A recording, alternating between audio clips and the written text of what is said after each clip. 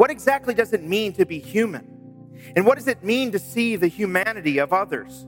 Regardless of your religious or moral framework, there's an instinctive sense within each of us that whispers the truth that being human matters. Life is neither a progressive issue nor a conservative one. It belongs not to Republicans nor Democrats. It is an issue of respect for all of humanity. It is an issue of hope. It is an issue of wisdom. And for the Christian, especially the right to life, it is a biblical issue. We have the master, we have the mandate, and we have the message that will change people's hearts. One's worth and dignity does not come from one's usefulness. It comes intrinsically from the image of God. We can stand for the right things, we can express compassion, we can be consistent and persistent, but we love at all times.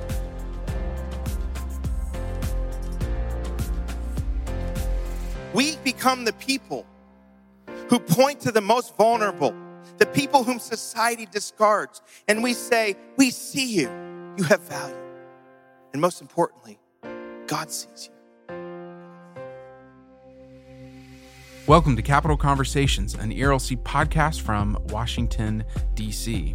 We're opening up 2020 with a special month-long series on human dignity, exploring the implications of this theological truth on life, ministry, and the public square. I'm Jeff Pickering, your usual host of this podcast, but this week we have my friend Chelsea Patterson-Sobolik interviewing her friend Janet During, the executive director of the Capitol Hill Pregnancy Center. It's a just fantastic conversation that Chelsea and Janet have, talking about why this theological truth of human dignity matters, particularly for vulnerable women and their unborn children. Janet has just a wealth of experience and just tremendously inspiring stories from years serving right here on Capitol Hill in our neighborhood where the Leland House is. People throughout the city that are experiencing either unexpected pregnancies or just the challenges that come along with having a newborn and being a new parent. They're exploring things in fatherhood as well, working with single dads of newborns. And she shares just some incredible stories with Chelsea, and I'm really excited for you to hear their conversation. And I will just say, we had to stop multiple times in this recording just to catch ourselves because Janet's stories of Christ's transformative power brought us all to tears. So here is Chelsea and her interview with our friend Janet of the Capitol Hill Pregnancy Center. All right, so today I am so excited about our guest. We have one of my friends, my dear friends, and someone I just respect immensely. We have Janet, the executive director of the Capitol Hill Pregnancy Center, which is just a few blocks from our office here in DC. And Janet, welcome to our podcast. We are so excited to have you. Well, I'm probably more excited because I've never done one of these before. We're thrilled. Thank you so much for having me and giving me an opportunity to talk about the work we do and what really is happening throughout the country with helping people who are in abortion situations or in unexpected pregnancies. We're just really grateful. Well, Janet, you and I go back probably about 6 years. I think so. Which I'm just, again, thrilled that you're here. When I first moved to DC, I knew I wanted to volunteer somewhere, and the church I was going to at the time was very involved in the center. And so that's how I got connected to you. And I volunteered in a variety of capacities, and we've just gotten to work together in those capacities, and it's just been a joy to see the center flourish and you lead that work. So I would love for you to tell me just a little bit more about the Pregnancy Center. How was it founded and some of the work you guys do today? Oh, fine. That's great. But before I do that, since you brought up your work at the center, I want to thank you publicly, and that you represent all the volunteers that have come and gone and are there right now, who will come in the future. You're just one of many, and we are so grateful for the volunteers we have. So thank you, Chelsea. I really appreciate that. Thank you. And the center was founded in 1885, so this is our 35th year this spring. And so we're about to celebrate that anniversary. And it was founded by a group of people out of Washington Community Fellowship who connected themselves to a group called the Christian Action Council, which is known today as CareNet, which is one of our national associations. And the other national associations is Heartbeat International. And we happen to be fortunate enough to be able to be a member of both of those associations. So when the congregation or a group of people in the congregation decided they needed to do something to help people in crisis pregnancies, the Christian Action Council guided them with their constitution and bylaws and the policies and procedures and helped them, which is what CareNet and Heartbeat do today. And so that's how we got started. And then, as I said, the building was there from 1885. And it's real interesting. I'm just going to throw this in quickly because it's an interesting historical fact in the city. I worked there for many, many years before I had the time, or took the time would be the way to say it, to do research on the building, because it does not, when you walk in, it doesn't look like a house.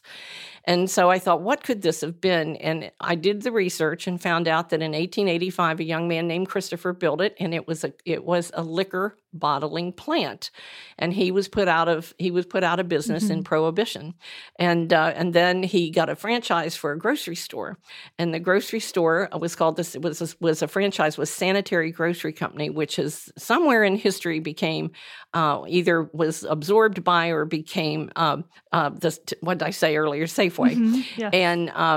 And so it was kind of exciting to find all that. And then somewhere along the line, it became a dry cleaning establishment, and then a group of investors purchased it.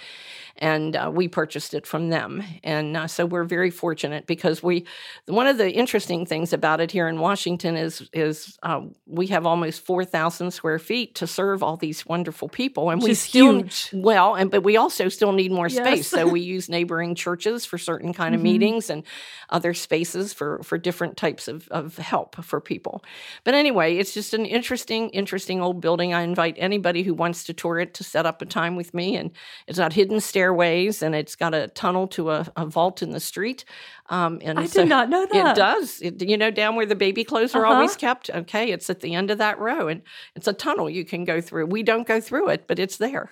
Wow, that's anyway. So we'll get back to the business of the pregnancy center, though. Yes, and it's conveniently located. There's bus stops nearby. Oh, absolutely. There's metros close by. And a parking lot. Yeah, which again is unheard of. On Capitol Hill.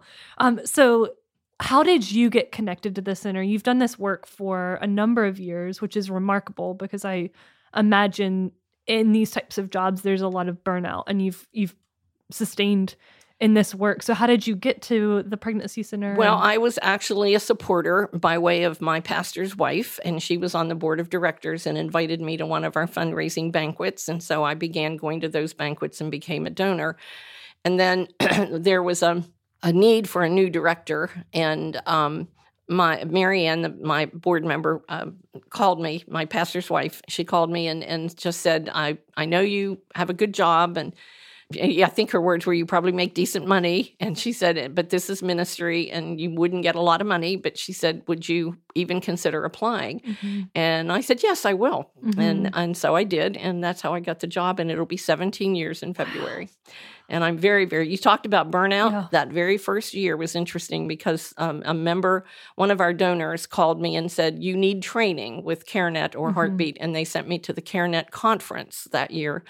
And that got me, gave me some background of Christian Pregnancy Center work. And it was interesting because the class I sat in said there was, at that time, they said the burnout rate for executive directors of pregnancy centers was about 3 years.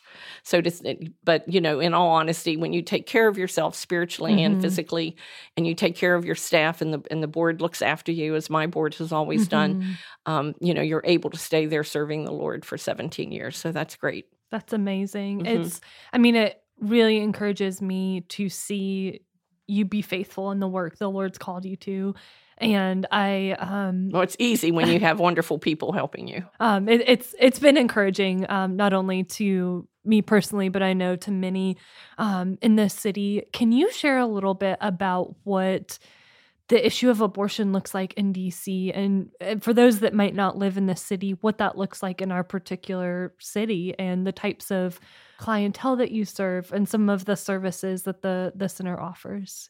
Well, let me just kind of tell it the way it comes. And it would be this. It would be that let's start with our client base and talk about the fact that we serve a large teenage population, inner city African-American teenage population.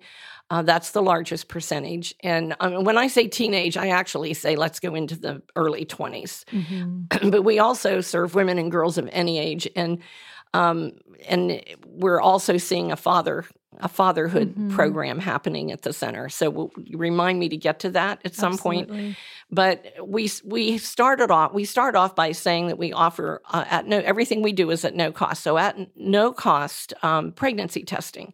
And it was real interesting because up until about a year and a half ago, our teenage population was much larger than it is right now, and now it's slipped a little. And we were not sure why, but we knew that nurses in the schools and other organizations, pastors in their churches, they knew that if they had someone that came across their path, they could send them to the center for not just the free pregnancy test, but for options education, and hopefully helping them choose life, but truly, genuinely, without trying to pressure them in any way at all. We work very hard at that. We want them educated. We want them to make that educated choice. And our percentages of people keeping their baby once they have come to the center, that percentage is very high once they've come to the center and they've talked it through, they've learned about their own bodies more, and you go through the whole process. The interesting thing is that the DC school system, they now can. There are actual clinics within many of the high schools now. So the morning after pill is available to them through the clinic. So we're seeing less pregnancies, anyone needing a pregnancy test, and we assume, we don't know for sure, but we assume that's one of the reasons. Fascinating. Yeah, that's very, very interesting. I wouldn't have thought about that. That's really, really interesting. Well, but the other thing is when you help someone, you've talked with someone, no matter what age she is, forget whatever age, because we think of all the universities in Washington, D.C. So we have university women who come.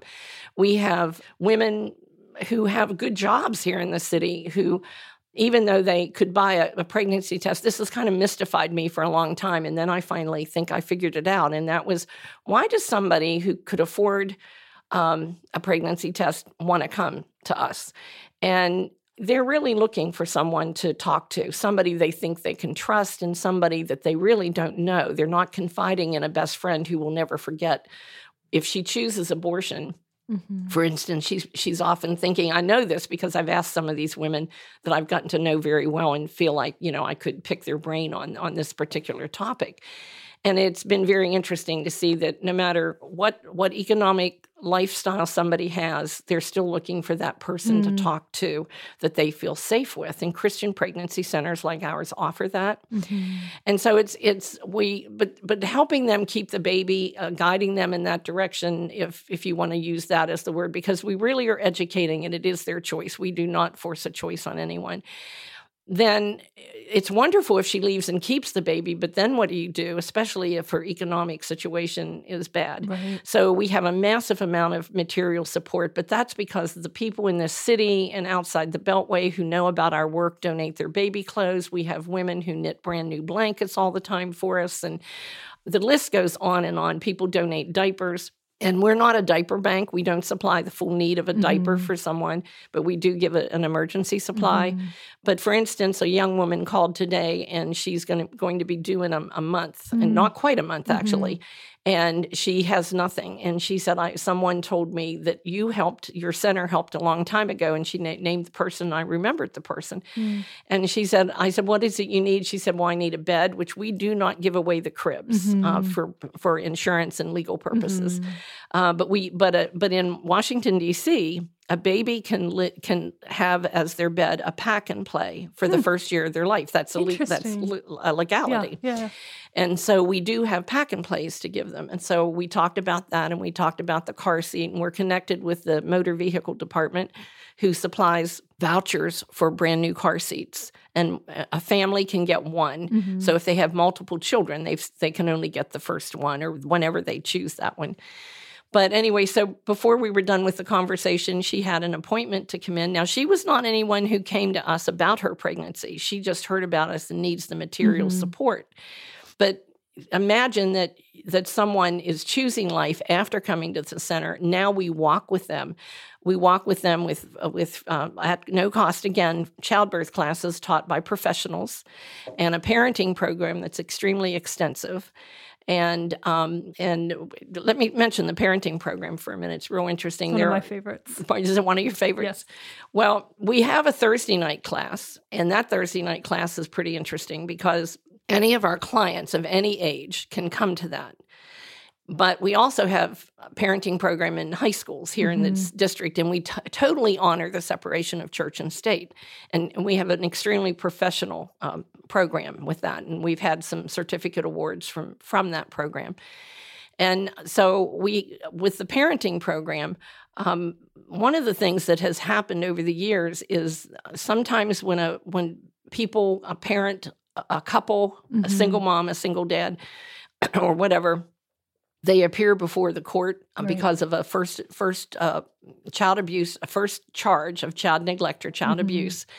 They're often told that in 30 days in jail or 10 hours of parenting training. And we're one of the people on a list for parenting training. So we get a lot of those court-appointed situations. And it's sad, but it's good all at the same time, because as a faith-based organization, when you come to our Thursday night program, which is where those persons would come, when you come to the Thursday night program, volunteers, like your youth group used to do, your young group used to do, you provide a meal for them. So from 6 to about 6:45, the family, we teach them to eat with their children and participate dinner with their family and use that as family time. And then from that time, after that's done, babysitters take care of the children while the parents are offered one of two things. They can come to Bible study for the next 15 to 20 minutes, or they can do journaling. Which is optional, right? It's optional. So nothing, again, we're separate, we're not forcing our faith on anyone. We're literally showing the love of Christ is what it boils down to. And so then they choose that. 9 chances out of 10, if they don't go to the first time they're there to Bible study, and they don't go the second, they're almost always there by the third, because people start talking about it after the class is over, and now they're left out. I love that. So they make their choice to go. So that element, I think, is extremely important. And we have a growing fatherhood situation in this city where more and more fathers want to stay in the lives of their children, but they're not married to the mother of their child and no longer even being with that mother anymore. And so we have, and some do come as couples. Some are married, some are not married, and they come as couples. So whatever way you want to design that, more men are showing up. So we are in the process, and we do break them when it comes time after the dinner, and then after the Bible study or journaling, then they have an hour of parenting training, and it is a formal training class. And so we separate the fathers from the mothers because there's different viewpoints on parenting there. And we have wonderful Christian men who lead that fatherhood class, as well as the women. Well, actually, Raquel Terry leads that, who's the head of our program. She's great. Yeah. No, I'm so glad that you talked more about that program, because some of my work here at ERLC is in the foster care system and on a personal and professional level. And I'm so encouraged to see you guys doing that work so that a child never is removed and enters into the system. And I think what you have to offer families is hugely important. And so I so love that you really approach the issue of abortion multifaceted, with providing material needs, spiritual needs if wanted, just really seeking to wrap around. Well, and along with all that we've talked about, these mothers and fathers, whether they do it together or individually, they can come back to the center and meet with a counselor just to talk about what, they might be getting a fresh supply of blankets and baby clothes, but at the same time, they're unloading on how, this is harder than I thought it would be, or gee, this is what am I supposed to do? And the clients who get to know Raquel Terry and her support system on teaching as far as parenting skills, it's surprising how many times they question her on how do I handle this discipline situation, or And some of we have people who come in and talk about how to give your children dental health. I mean, very basic things that you and I might take for granted. And so it's pretty extensive and extremely helpful, I think. I would like to talk for a minute though about the fathers. Absolutely. Because a young man, if I may tell a story, a young man years ago actually showed up on a really cold winter day at the center, and he had on a puffy jacket, one of those fluffy, puffy ones, and it was way sticking out. And he looked like he was overweight. And Ann Wink, if you remember Ann Wink, who was head of our volunteers, he came running upstairs, said, "You have to meet this young man." And I came downstairs, and he was a father who he was no longer dating the mother of his child when she gave birth, but he wanted to be this child's father. And so his girlfriend had left the baby with him and said she was going, his former girlfriend, the mother of his baby, had left the baby with him and said, "I'm going shopping." And then she never returned. And days later, he found out she didn't want to be a mother and didn't want the baby. And she went to New York and left him with the baby. And I have to confess that he was probably the catalyst to wake me up to the need of these single dads and get us to start with the fatherhood side of things. It's been a slow start, and we're growing each day, but it's wonderful. But he came that day because his baby didn't have a coat, and that's why he looked so heavy set. Was the baby was underneath his coat, and so we helped him for a very, very long time. And in conjunction with, he ended up needing housing too. Not that day, but later on, he needed some housing. And the Orchard Church in Northern Virginia had an apartment that they would put homeless people in and help them transition back to the working world into normal life. And it happened to be empty at the time, and I called the pastor, and Doug Ellis, and I asked if we could move this boy in there with his baby. And then the men in our church mentored him. And that was, I'm going to tell you how long ago that was. That was 13 years ago, and he wrote me an email at Christmas.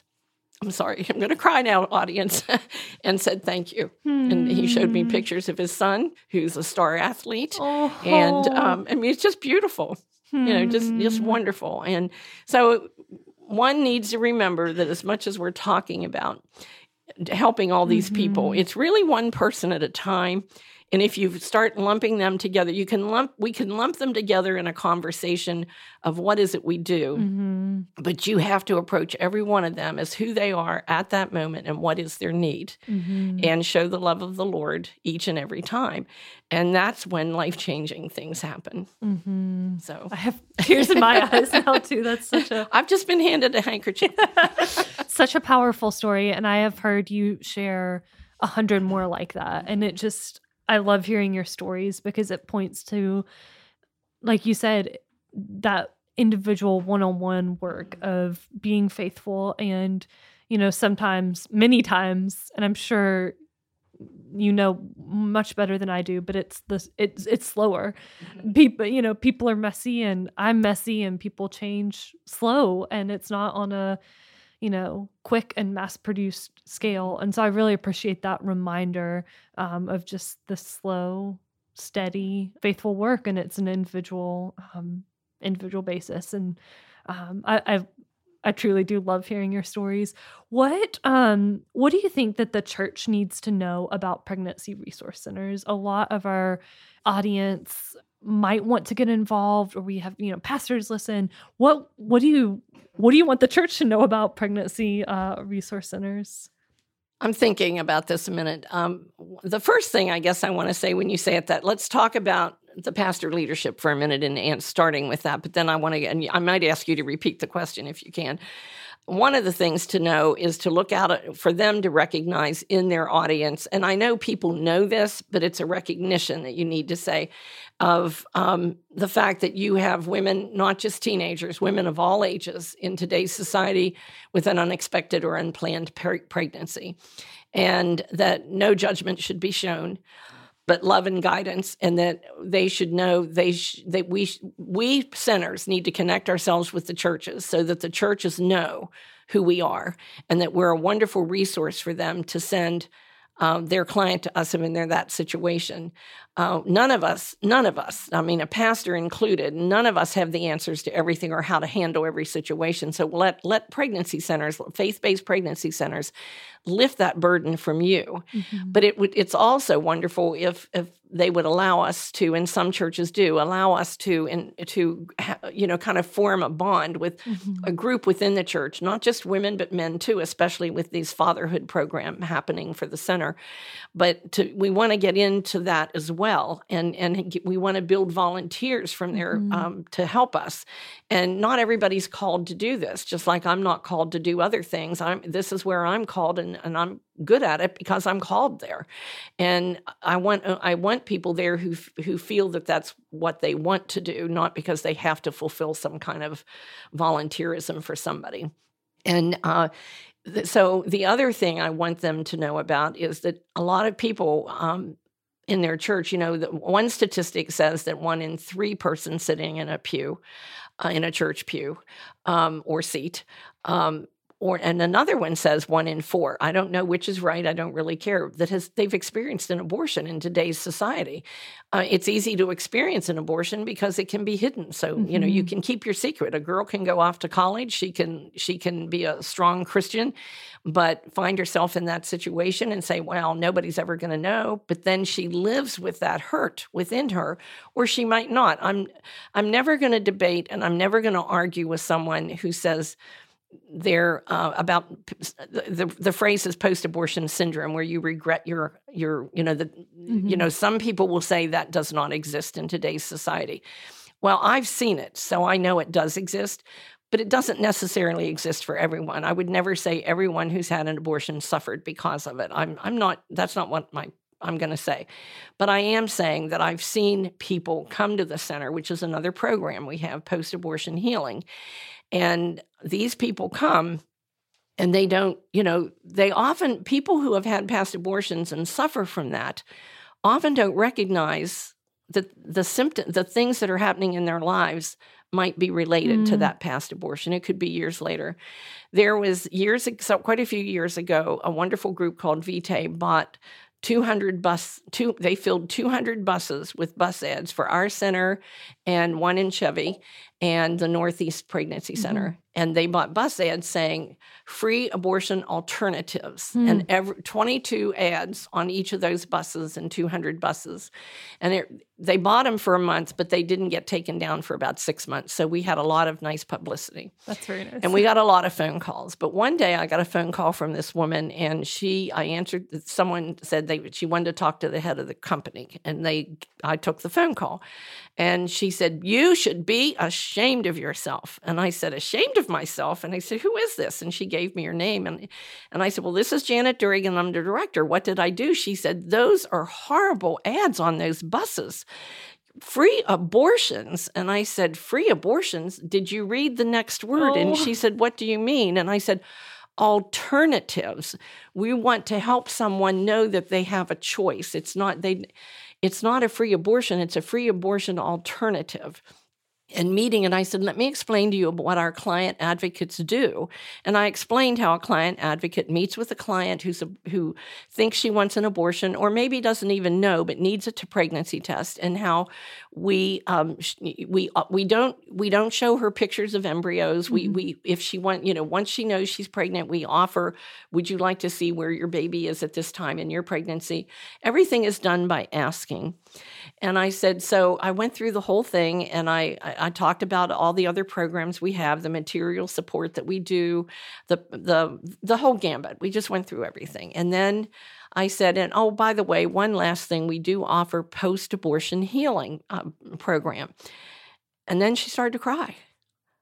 And she said, "Oh, Janet," she said, "I'm 70 years old." And she said, "When I was 16, my mother made me have an abortion." Oh, my goodness. And then I never got pregnant until I was 35, and I thought God was punishing me. Oh. And she said, people kept telling me God didn't do that, but I thought he was. And she said, I gave birth to a son. He's Down syndrome, and he's the love of my life. And I know that God had forgiven me.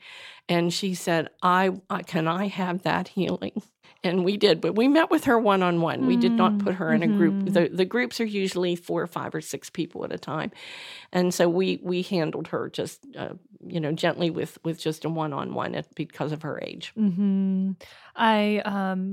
Wendy, the woman who does Wendy she still Giancola, yes, does she still lead it? Well, not only does she lead it, did you know she wrote a book? Yeah, Transforming Your Story. Recommend It's beautiful. to everyone. Right. She is just dynamite and cares so deeply for those women. Exactly. And, have deep respect for her as Exactly. well. So if a woman comes to the center pregnant, wants to keep the baby, but at that time does not feel like parenting is the right option, what options does she have? Well, she basically has adoption. And we are connected with all the licensed adoption agencies in Maryland and Virginia and Washington, D.C. I would be honest and say to you that we've only come close a couple of times. One of the things that we do see here in the city is that they either keep their baby or they abort their baby. We have not had a client who ever finalized their abortion. We've had clients come close to doing it. But in one case, they ended up keeping their babies. In one case, though, a woman really wasn't well and was forced to because the law in Washington, D.C. is the father has to agree. And it's, if you can't find the father, and they advertise in the newspaper and so on, the adoption agencies do, and you can't find him, then that adoption could go through. But this mother was desperate to have help. She already had 4 children, and she was not well. And they found her husband in another state, and he refused. He refused to allow the baby to be put up for adoption, which caused her to keep the baby. And she loves the baby, but she really struggled, and we helped a lot. We tried to help her a lot to get and we did help her get on her feet. But she was willing to let her baby have a home with a mother and a father because of her own situation. And her husband, who won't pay any child support, who has fled from the area, doesn't see his children ever, was able to stop that adoption. Wow. So Jana, as we are beginning to wrap up, I have one more question for you, and I'd love to end here, but how is your work, your approach to your work different because you're a faith-based organization and you're a person of faith? How is that different than a pregnancy resource center that chooses not to operate from a faith-based perspective? Well, I can only speak to my side of it, which is the faith-based, the Jesus-centered pregnancy center, and that is the power of the Holy Spirit. We bathe ourselves in prayer every day. We ask God to guide us to the right answers. We put Him first, and we know that true healing comes through the Word of God. And so obviously as a faith-based, again, not forcing our faith on anyone, but we do offer Bibles, and there's a particular church about my father's business who never lets us run out of Bibles, and just all these wonderful connections that keep us going. And then we have opportunities where some of our pastors that support, that know us well, are willing to be marriage counselors for some of the couples, and they're wonderful to be, to bring them into the congregation.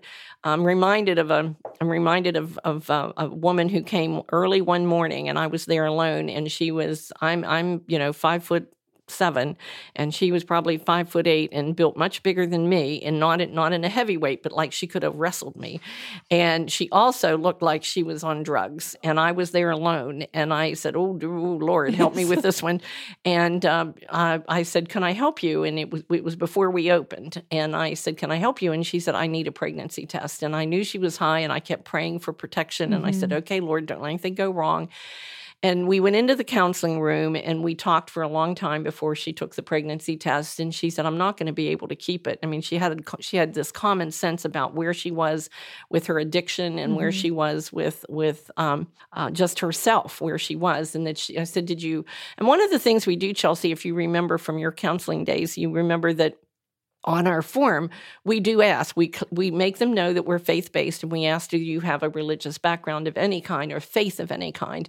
And we make it very clear that we're not There's no judgment in that. It's just record keeping on our part. We just want to know where you are. And there's a lot of people in Washington, D.C. who have come to us, a lot of young women who have come to us that grandma took them to Sunday school and church, or a church bus came and got them. So they know who Jesus is, but they haven't lived a Jesus life. They haven't continued in that growth. They haven't gone to church and so on. So this woman that day was one of those women, and she opened up about that morning and started talking about it. And so it gave me a real opportunity to witness to her. And she said, but I don't know. And she was with me the staff came, they went to work, the door was closed, and they knew I was in there with somebody. And it was like 2.5 hours or something like that. And when she finally left, and she was pregnant, and I was able to give her, based on her menstrual cycle, I was able to give her approximate date, not as a doctor, but just using the cycle card, when her baby would be due. And she said, I have no right to keep this baby. Look at my life. Look at what I've done. She also told me I said, where are you living? Can you give me an address? And she said, well, across the river. And she said, over in the Minnesota Avenue area. And she said, I'm living in a crack house. And I said, how do you get in it? And she said, through a board, one of the boarded windows somebody loosened. And I said, do you know how many stay there? And she said, approximately 14. So she had all that down. But let me show you how God really works, because this is really cool. She left. I even walked outside on the sidewalk with her and hugged her when she left. And I said, I'm going to be praying for you. I know it's okay because you let me pray with you. And I said, if you need to talk, if you go through with your abortion, you need to come back and talk. If you keep your baby, come back and let me help you. We'd be happy to help you. And just did everything I could possibly do. And she walked on. And months and months and months and months and months went by.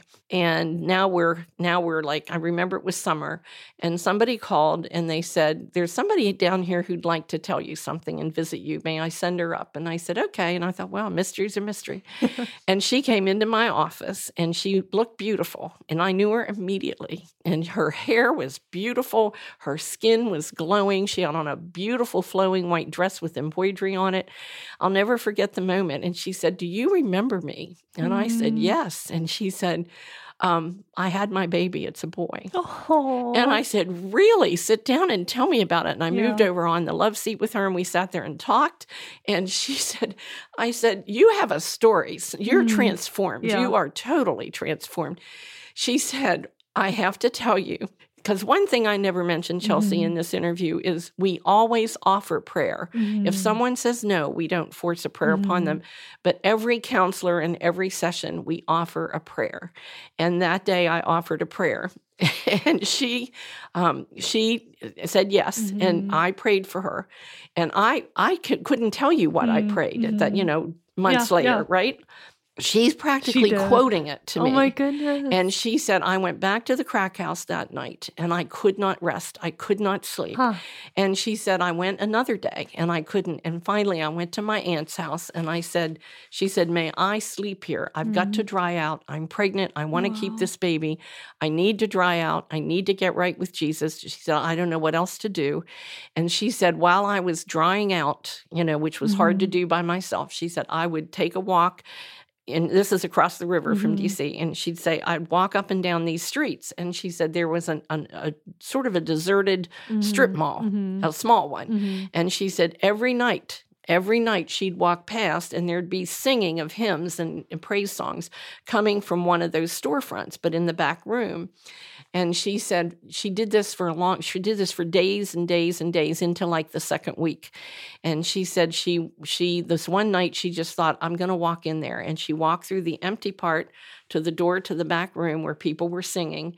Just as the pastor said, if you want to clean up your life, if you want to give your heart to Jesus, come forward. And she said, you know what, Janet? She said, I just kept walking. Wow. And so as it turned out, which is part of God's plan, he said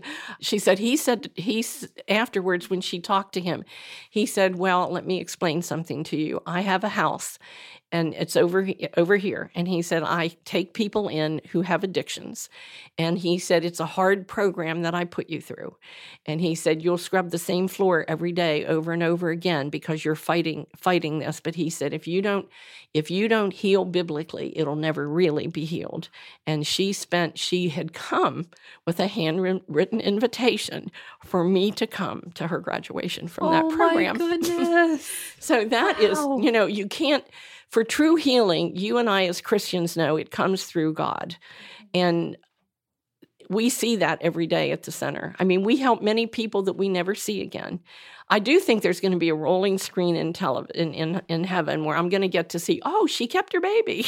I hope you get to. Those types of things. But it's really wonderful. Mm-hmm. And so to me, that's the difference in the two. Well, that is a perfect place to end this podcast. I've cried multiple times while you've been sharing your stories. And I know we could sit here truly for hours and you could share 1,000 more stories. True. And maybe we'll have to have you back on and share more stories. But thank you from the bottom of our hearts for what you do and your faithfulness to the Lord and being a light on 7th Street for all the unborn babies and the women and the men and for caring well for this city. We are very, very grateful and thank you for joining us for your first podcast. Yeah, thank you so much. We're Thank you. glad you were here. Well, and I appreciate this time too, and it's wonderful to let people know what we do. So thanks for that opportunity.